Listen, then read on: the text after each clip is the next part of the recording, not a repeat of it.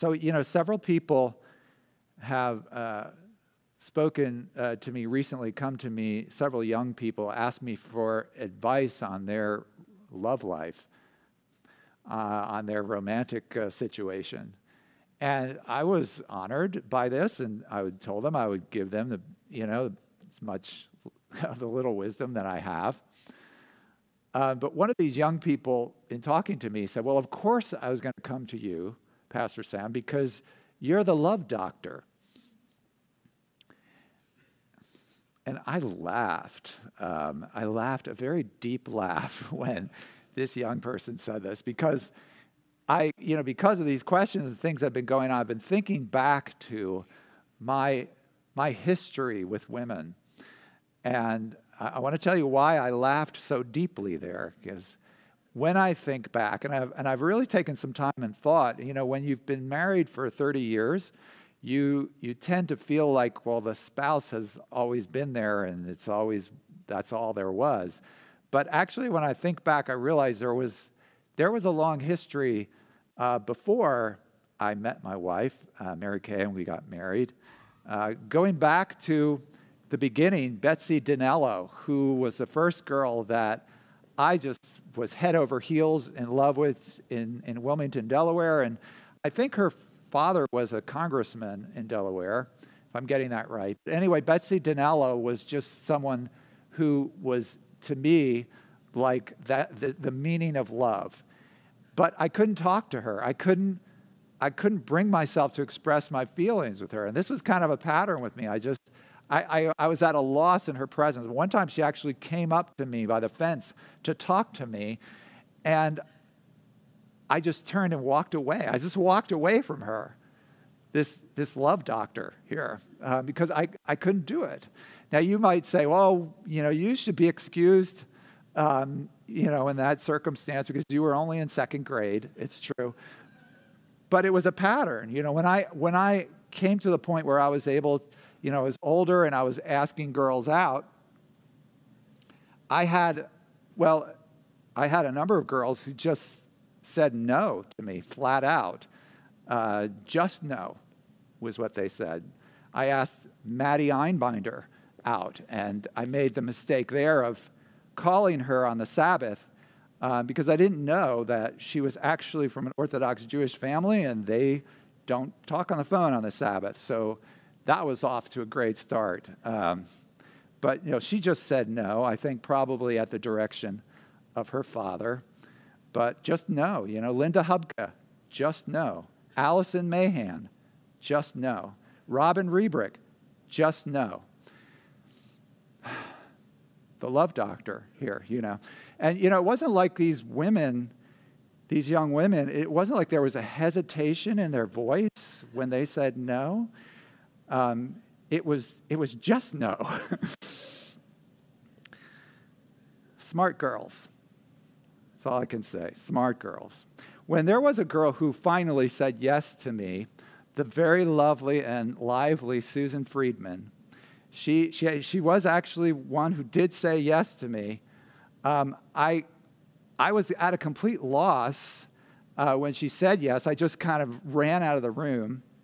And, again, the next day in school, I just passed by her. I didn't even say hello because I still couldn't believe that she had said yes to me. And she figured out pretty quickly, Susan did, that what this was going to be like. So she came to me and said, Sam, this is not going to work out.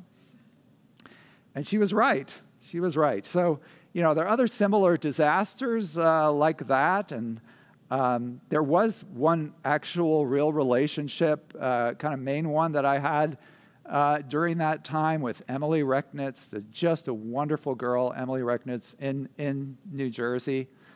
And I was able to maintain some semblance of being a boyfriend for a few years, although I treated her badly. I did not treat her well at all. And I remember talking to her father about it afterwards, and he was a kind guy. He said, when you're young, you just bounce back from these things. It's not serious because that's, one of the benefits of youth. These things don't affect you deeply. And he was a nice guy, but he was completely wrong about that because I hurt her. I hurt her. Not, in the times, there was this one time where, there were times when I went behind her back that were hurtful with other girls, but there was one time where I got another girl, Julie Vader, to go out with me at the same time as I was going out with Emily. At the same time, I actually put these girls through that. They knew about it, that I was going out with the other one. I was just awful. I was just terrible. I regret these things about, some of the things I most regret about my life here are these things. This is the love doctor standing in front of you. In fact, this is why I really became a Christian. I think that God at this point looked down at me and said, this guy is going to do so much damage to the people around him that I need to interrupt his life at this point, or it's going to get really ugly. And that was the trajectory I was on. And from my perspective, it's really the reason I became a Christian, because it was at that point that I began to have the real difficulty in seeing myself as a good guy. We like to carry around this idea that, we're basically a good person. It was becoming increasingly difficult, nigh impossible, for me to see myself as a good person, basically because of how I was treating women. So that kind of led to a great crisis inside of me, and that's why I called out to the Lord. And I did call out to the Lord. And he changed me. Sometimes you hear people say, God does not exist. I have a real hard time believing that. Because I can tell you, I knew what my heart was like before I called on the name of Christ, and I knew what it was like after. And it was a change, friends. It wasn't just things maybe that were different that I was doing in front of people. It was when I was alone by myself, I realized I was starting to want different things. And there is nothing on this earth to account for that. I just cannot account for that change that I had no ability to make in myself, and yet it was happening. So you might feel like, okay, well, at least that part was over. You are a Christian now. Things with women would be really good. Nuh-uh. No. There was a series of young women, poor young women, who I thought I was helping them to Christ, and taking them to church and leading them on and bringing them Christ. That's what I thought was going on. They thought we were dating. Now, you might hear that and you think, he's exaggerating there. That can't really happen, can it? Yes, it absolutely can happen. Several times it can happen. If you have a guy who is just not able to steward a young woman's feelings, I'll tell you, it certainly can happen. Boy, oh boy, boy, oh boy. But at least I was doing less damage in the process as things went on. God started saving me from big mistakes. There was a young woman who invited me over to her house. Would have been a disaster, but that one day my car wouldn't start. And I've never been able to figure out why. It was only on that day, but my car wouldn't start, couldn't go over there. So that didn't happen, thankfully. But I was still in this position of just not being able to be a man towards a woman. There was the lovely Lisa Russo up in Connecticut, and she was actually willing, again, another woman, strangely enough, who was willing to say yes to me. But I wasn't able to be a man for her. And so that was over before it began. She ended up with a great guy, Danny Peruccio, I think his name was. And I really was happy, actually, about that, because he was someone who I thought, from where I was standing, could be a real man for her. So on and on and on it went until I was one time dating the lovely Isabel from Long Island. Just a terrific girl, a great girl. And while I was dating her, though, I met Mary Kay.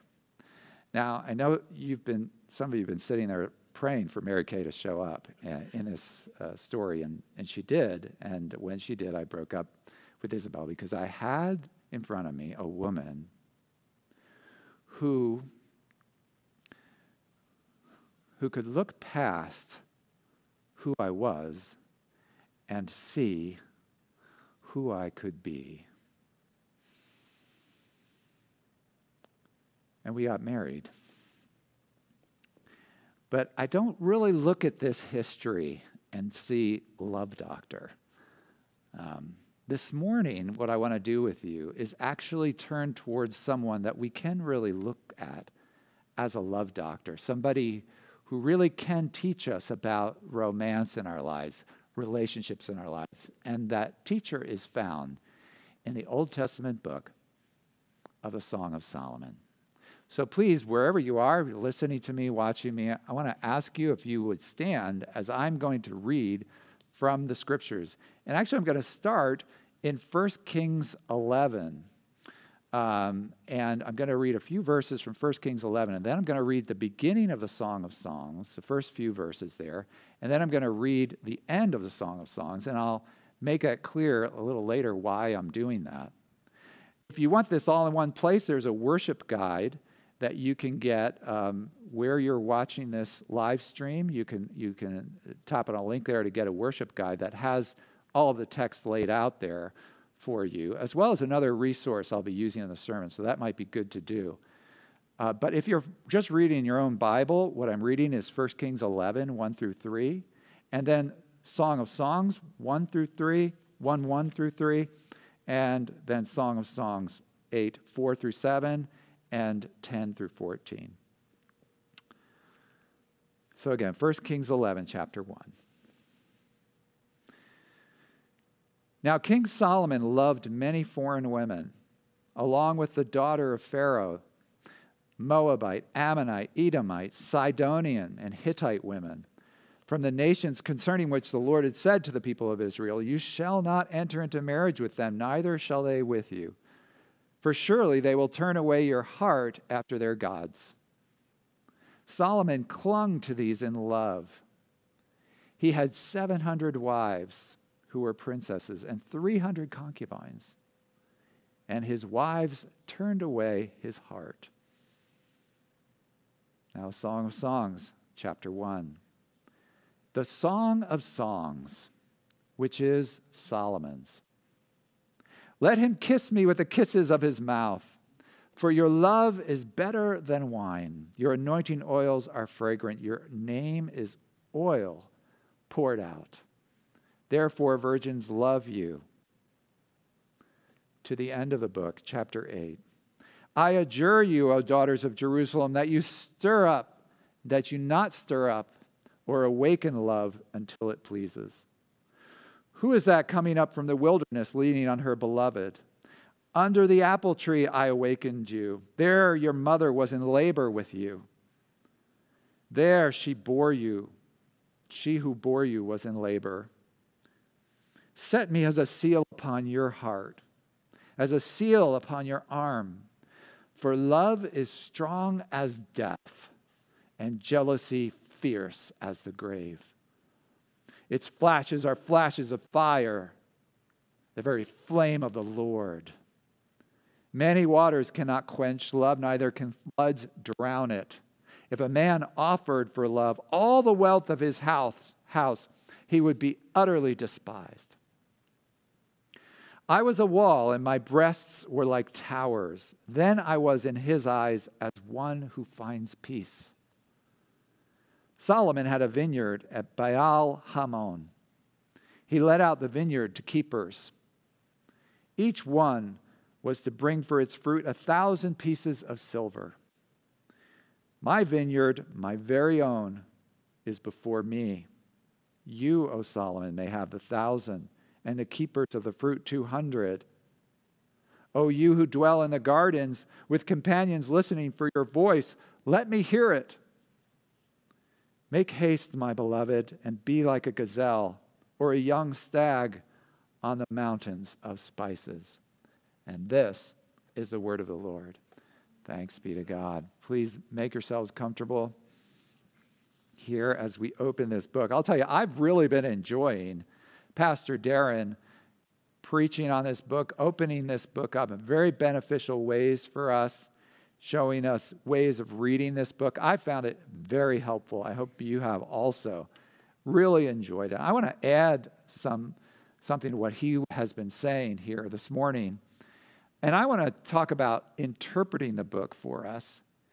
And the key, the overall book for us, and for the most part this morning, and the key to interpreting the book is to recognize the singer of the song.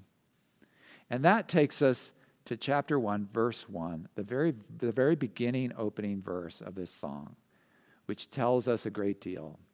It says, "This is the Song of Songs," or really just the Song of Songs, which is of Solomon, which is of Solomon. Now, if we're going to believe that as Holy Scripture, if we're going to take that seriously, it drives us inevitably, I think, to a certain interpretation of the book, because there are really only two possibilities.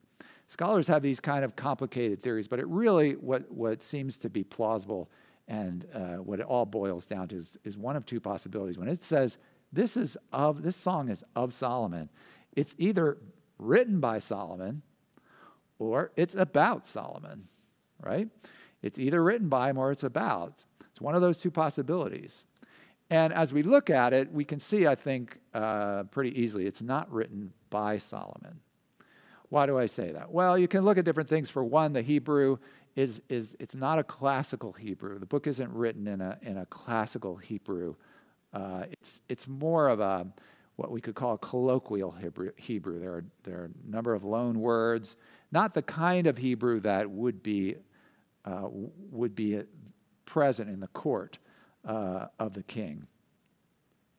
But there are other things, you notice as you read through the song that obviously the woman is prominent certainly she speaks more than half the time in the book, whereas the man character only speaks something around a third of the book. And it's not just the content. You can tell that what you're getting here is the woman's experience, right? This is really her journey. You're getting what she's feeling, the inner life, much less, you hardly get that at all in the man. It's kind of like these romantic comedies. In rom-coms, like the classic rom-com, the guy is kind of a cardboard character a little bit, and it's like he's there to show up to wear LL Bean flannel shirts and Timberline work boots and look admiringly at her and say a few things. His character is really developed. He's waiting around till an appropriate time to kiss her, right? That's your basic rom-com. Well, this is not unrelated to some elements we see in the Song of Solomon, right? The guy, you're definitely not getting the guy's inner life, but you are getting hers. This is her journey. This is her voice. And, so what we're drawn to realizing is this is really this is the song of the woman. And, Israelite women could write things, Jezebel writes things and Esther writes things, so they could write. And they actually have a history in the scriptures of composing songs, right? Songs of lament, songs of victory, songs of the harvest. And you can go and read these songs in the scriptures. There's Miriam who has a song, right? And Hannah has a song, and Deborah, right? And Judges, and in the New Testament, and Mary writes these songs. So this is not without precedent. What we do have here is this work of the woman, but really the crucial point that helps us see this really can't be a work of Solomon, is that the themes that the book preaches, into which we are about to get, if Solomon wrote them, it would have been too hypocritical for this book to have ended up in the canon. if Solomon had actually wrote the things that are being preached in this book, it just would have been so hypocritical. It never would have made it into the canon of Holy Scripture, which it did actually early on. Later there was problems with it, but early on it was very accepted in the Scriptures. So that's my case for it. It's not by Solomon. If it's not by Solomon, ergo, it is about Solomon. And if this is a song about Solomon, it drives us to a certain understanding about what's going on here. And that's why his name, you notice, is placed. It really is about Solomon. His name is placed kind of very carefully in the book, twice at the beginning, twice at the end, and then 3 times in the heart of the book, which is the wedding of chapter 3. And so what we have here is the work of this Shulamite bride. She's called a Shulamite in chapter 6. That's where we get the name. This Shulamite bride whose wedding to Solomon and consummation is taking place in chapter 3. Well, that creates a problem. If that's what's going on in the book, that creates a problem. And you can feel the problem, can't you? The song, when we look at it, it exalts marital love. This book exalts exclusively committed, lifelong, intergendered marital love. I am my beloved's, and he is mine. It's a repeated chorus throughout the book, right? You know that if you've been reading it. The word bride, excuse me, the word bride is used 6 times in the book. You know, that's not about free love, friends. When you use the word bride, it implies a marriage, right? A wedding and a marriage. And if you even look at how the woman is pictured, it's not her just like, oh, it's just about the physical act. It's just about this lovemaking. No, you look at how she's pictured in the book. She is what? A locked room, right? A secured garden, a sealed fountain, a walled tower, until she's opened to a husband.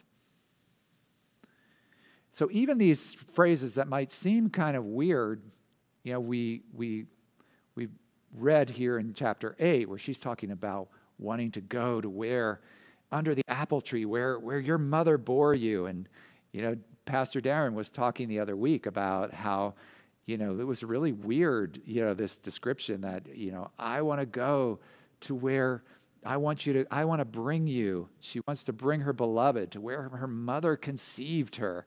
And Darren was saying, boy, that's weird. Actually, it's not weird. It's really the expression of an intensely emotional person who is trying to say, I want this to have its full meaning. This physical act that we're doing, I don't want it just to be about the physical act. It's not about the physical act. It's about you coming into my family. It's about my coming into your family. I'm coming to you under the apple tree. You're coming into where my mother conceived me. And this is somebody who feels things intensely. And she says, I want this. I want all of this. I want this to be about family. I want this to be about our heritage. It's not just about the physical act itself. The physical act, this act of love, is something that brings forth another out of that love. Just like my mother conceived me. You see what she's calling for? She's calling for this to be about a multi-generational, committed, solely, deeply permanent, exclusive love. So that's what the book is preaching. But that was not the situation historically, was it? That's why we started in 1 Kings 11, right? That was not the situation of this relationship. It couldn't have been.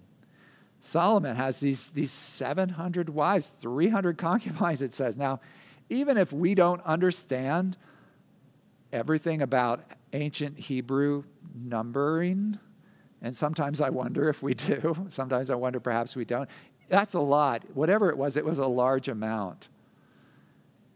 That's what's going on here. And this is what unimaginable wealth will do to a man. It did it to Solomon. And so what's going on here? The book is preaching one thing. We're seeing another thing historically. What is it? And that, friends, is what drives us to the message of the book and really opens up the book for all of us, I think.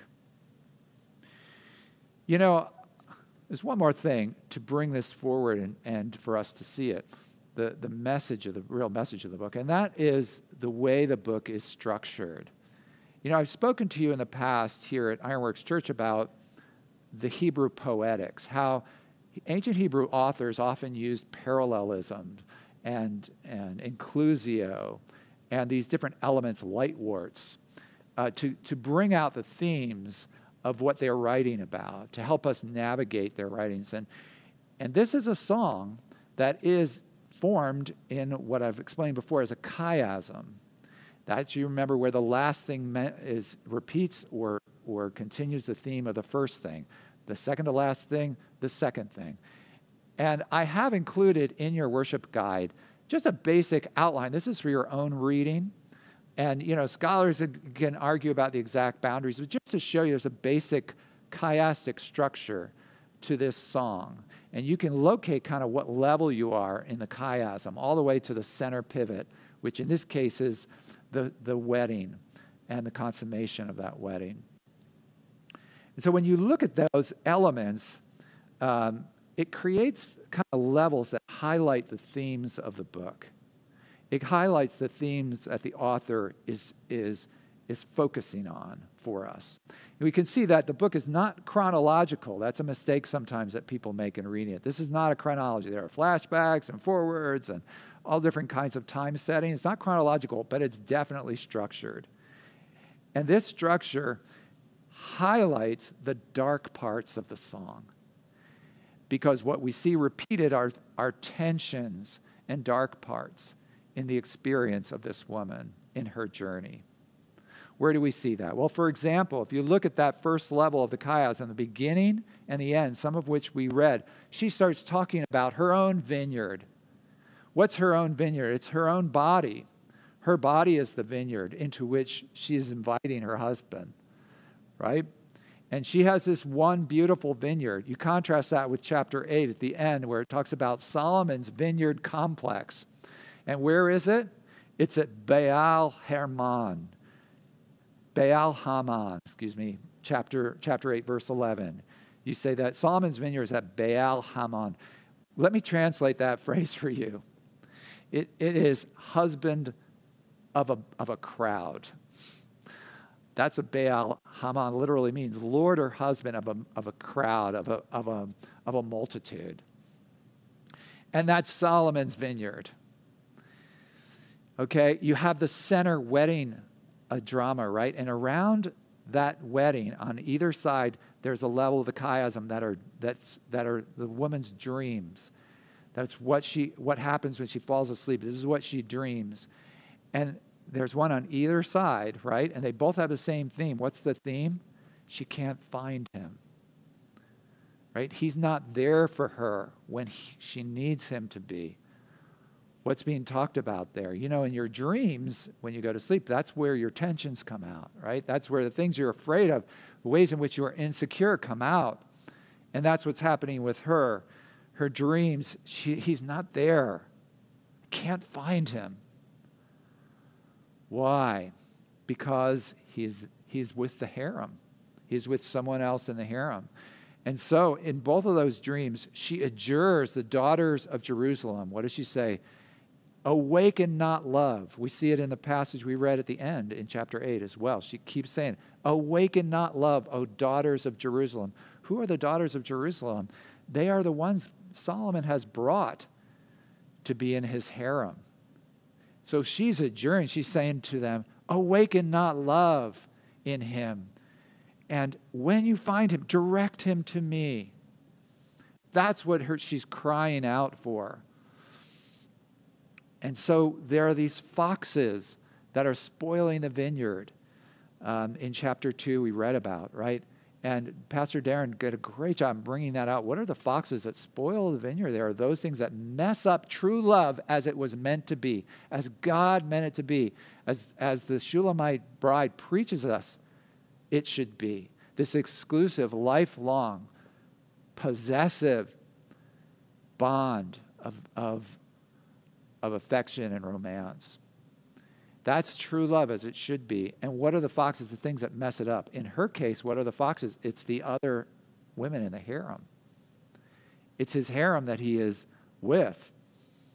That's why right after she says that about the foxes spoiling the vineyard, next verse, I am my beloved's and he is mine, she makes her plea. So you see that this is the interpretive key for us, I think, that we're driven to by the logic of the book and the historical circumstances. That this woman, she's really a hero, the hero of the book, because she will not give up on the vision for what she knows love should be. She's not going to give up on what it should be like, even though she's in a romance that is not all it should be. Because, in that situation, what the temptation is. When the foxes spoil the vineyard is to settle for the arrangement, settle for just an arrangement. If you're in that situation, you say, okay, I will take the luxury for the loss of true love. I will do that, and it's hard for us to imagine this unimaginable wealth, because it's unimaginable. The wealth of Solomon is just incredible. It's been lost to history now. But you want to get a good picture of it, actually, if you're ever in Istanbul, you can visit the Topkapi Palace. It's one of the palaces of the Pashas in the Ottoman Empire. And you can see the life of a harem in that palace. It gives you a good picture of what it was like. It's just incredible luxury that you would be living in. And yet, you'd have to have it as an arrangement. And the Shulamite bride is not going to do that. This is her message when things were not all that they should be. She's crying out continually to him. Chapter 8, verse 6, right? Seal up our love. Be exclusively devoted to her. She says, her jealousy is as cruel as the grave. True love, as we've described it here, she recognizes, and this is what allows her to do it, to maintain that vision. She sees that also, chapter 8, verse 6, it's the flame of the Lord. This is coming from the Lord himself. And this is what allows her to not give up on the vision for what should be. So friends, this is the true love doctor. This is the one who can teach us about our romances when we are in the less than ideal situations that we find ourselves in love. It opens up the book for us. Whatever your situation is, maybe you are single and you're fed up with love, or maybe you're divorced and you're done. You're like giving up on it. What is the Shulamite bride calling to you? What is she calling out to you?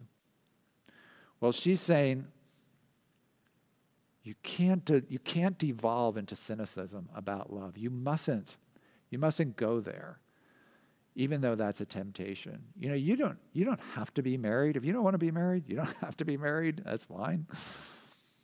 But you do have to address bitterness. There's not one shred of bitterness in this love poem, in this song.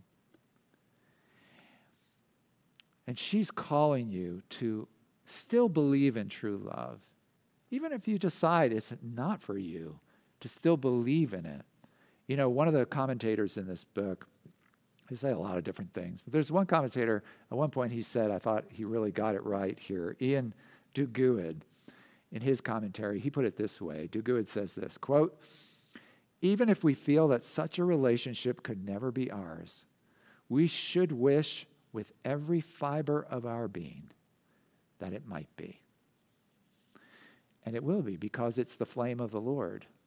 If you're single and maybe you're not giving up on love, but you are desperate for this kind of love, what is the Shulamite bride saying to you? She's saying, this is the flame of the Lord. It is right for you to call out for this love. It is right for you to go for these kinds of standards, these biblical standards that she's talking about. Not maybe our standards or peculiar standards that we have, but the biblical standards, this lifelong, this exclusive commitment, this absolute possessive love. She said, yes, you should be calling out for that in your life. And you should know this is the flame of the Lord. Even if you do not taste it, in a spouse in this life, you will get it. The Shulamite bride is telling us none of us will miss out on a bridal procession, because this is the flame of the Lord, and this is to where we are heading, to this love, to understand it in God himself. And we'll explore that in the weeks to come. Maybe you are listening and watching here, and your struggle is with same-sex attraction. Maybe you have desires inside of you that go against this. And despite 1,000 voices screaming at you that love is love and just go with a monogendered relationship and just flow with it, you know this is not how it should be. You know that this is off. What is the call of the Shulamite bride to you? It is this. It's the same call. Do not give up on what love should be. Don't do it. Don't surrender, like the culture says. Culture says, oh, just be gay. Because you should know that in Jesus Christ, you can determine yourself differently. I say that because I know men and women, have worked with men and women who have done that. You will not hear their stories because it's not allowed in the media. You just won't get it. But those stories are there. And men and women, and I just want to say this to you, even though people are going to gnash their teeth at me for saying this, I need to say it. Your same-sex attraction does not mean intergendered marriage is impossible for you.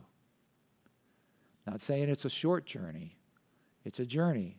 But the journey begins with confessing with the Shulamite bride, I will not give up on what God tells me love should be. Whatever our situation, of course, many of us listening here today are married, right? And in marriage, you come to places of discontentment. Maybe they're serious issues, maybe they're not so serious issues, but you come to those moments, these times of like, why do I have to deal with this? I shouldn't have to deal with this. You understand that things are not the way they should be. They're less than what they should be in this relationship. What is the Shulamite bride's call to you? Her call is to not sink into cynicism about the love that you have. Really, it's the same call for all of us to not grow cynical about true love, about what you're doing and what your spouse is doing. I do need to say that there are times when a marriage should end. The Apostle Paul and Jesus Christ both affirm that. They're kind of strict about it, but there are times when a relationship should end. So we do need to recognize that. But even in that, we should not be giving up on what true love should be. Maybe it's because of what true love should be. But unless you're in that serious situation, there are countless moments in your marriage where you need to hear this call and believe that the true love between you is real. It's still there. It's something that you can feed. If you don't grow cynical about love, if you don't, start to allow yourself to look across the aisle and say, why don't I have a wife like that? Or why don't I have a husband like that? What are you doing? You're giving up on the true love that is between you. The struggle of our lives, friends, is with covetousness. That's the struggle against which all of our lives go. And this is the Shulamite bride. She's going to teach us as we go on in these coming weeks. She's going to tell us how we can do that. We can sustain that vision, how to push through. Because whatever your situation is, probably wasn't as bad as hers. Hers was probably worse. And listen to her call. Listen to her hold forth this vision. Whatever it is, if it's pornography, what's pornography? You know what pornography use is? It's a giving up on the belief in true love. That's what pornography use is. And that's the same call, if that is your struggle. The Shulamite bride is calling to you to say there is a difference, and there's a different way. Again, not a short journey out, but it starts with not failing to believe in love, the love that she's preaching. Do you see how this love doctor is calling to us?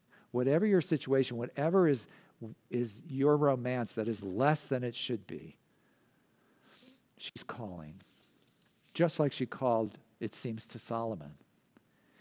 Did Solomon listen? Did Solomon get it? You know, you go through this song, and if you go through the song with this view, you can see different points when the man speaks where it seems like he might be getting it. And I don't have time to go through them, but chapter 3, chapter 4, chapter 6, chapter 8, there are moments where he's like, you're the one and only. There are, you know, even he brings up, there's 60 queens. There are 80 concubines at that point. And yet, your spice is only one. She awakens him under the apple tree. There are these hints of it. I wish I could say, in the end, he got it. I can't say that. We don't have the historical evidence to say that as she looked at him and looked beyond what he was to what he could be, that he became what he could be. I wish I could tell you that, but we do not have the historical evidence for it. It was a hard life. And this is where we find the deep, deep meaning of the book. You know, a lot of people look at this book and they say, I don't know what to do with it. The church stayed away from it a lot of times because they were like, obviously, this is supposed to be about marriage, and marriage, we know, is about Christ and the church. But the New Testament doesn't use the book this way. You don't find the New Testament using the book like, oh, okay, Song of Solomon, Christ and the church, because they looked at Solomon and they said, he's not a type of Christ. He's the opposite of Christ. He's not faithful. So they didn't know what to do with the book. You know what they were missing? The real hero. The real one who shows us Christ is the Shulamite bride. She's the one who shows us faithfulness in the face of absolute, abject unfaithfulness. That's why it says in chapter 4, she is the well of living water. And that's the key to understanding this book. She's the one who's showing us the real love that comes from God. Do you know, when Jesus Christ was in a situation in his life when things were at the worst, things were most not what they should be, is when he was, we just celebrated Easter, we just celebrated this, he was carrying his cross to be crucified himself. When he was being faithful and things were just not as they should be in the love that he was bringing, what happens? He's followed by a group of women who start crying, weeping for him for what's going on. He turns around, he addresses them. Do you know what he calls them? The very term that the Shulamite bride adjures with, he adjures them. He says, daughters of Jerusalem. You read about this in Luke 23. Daughters of Jerusalem, he says, don't weep for me, weep for yourselves. Because if this is what happens when the wood is green, what's going to happen when the wood is dry? What's he saying there? He's saying, do you understand? If Jerusalem rejects my love, I'm the one who's bringing you true love. What you're seeing upon me now is the judgment of God. I'm taking on the judgment of God. If Jerusalem rejects this love, it's going to be bad because this judgment will come upon your city, daughters of Jerusalem, and you'll feel it. You'll experience the judgment. This is the love of Christ. He was the one who bore with his beloved people when we are less than faithful. And he went through the worst loss of love so that we could have always true love in our lives. The very flame of the Lord, the very thing that changed me when I could not love a woman.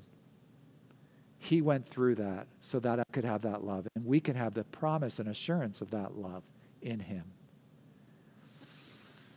Amen. Amen. That is our beginning. I invite you to come back and join us again as we explore more of what the Shulamite bride has to teach us in this book and build upon what we've learned so far. What we're going to do now, if you want to come and celebrate communion, I'm going to bring communion out there. Pastors of this church have been vaccinated, just so you know. I'm going to wear a mask just in case it might make people feel more comfortable. But we're going to be out there for you who would like to come now. In a few minutes, I'll be serving communion out there for those who wish. But in the meantime, or if you're not coming, I want you to take this love with you. So I think I'll dismiss us now with a benediction. I hope that we can all hear the call of the Shulamite bride in this. And now, may the love which is as strong as death, the flame of the Lord, keep your hearts and minds. Thanks be to God. Go forth, hold forth the truth about love. Amen. God bless you.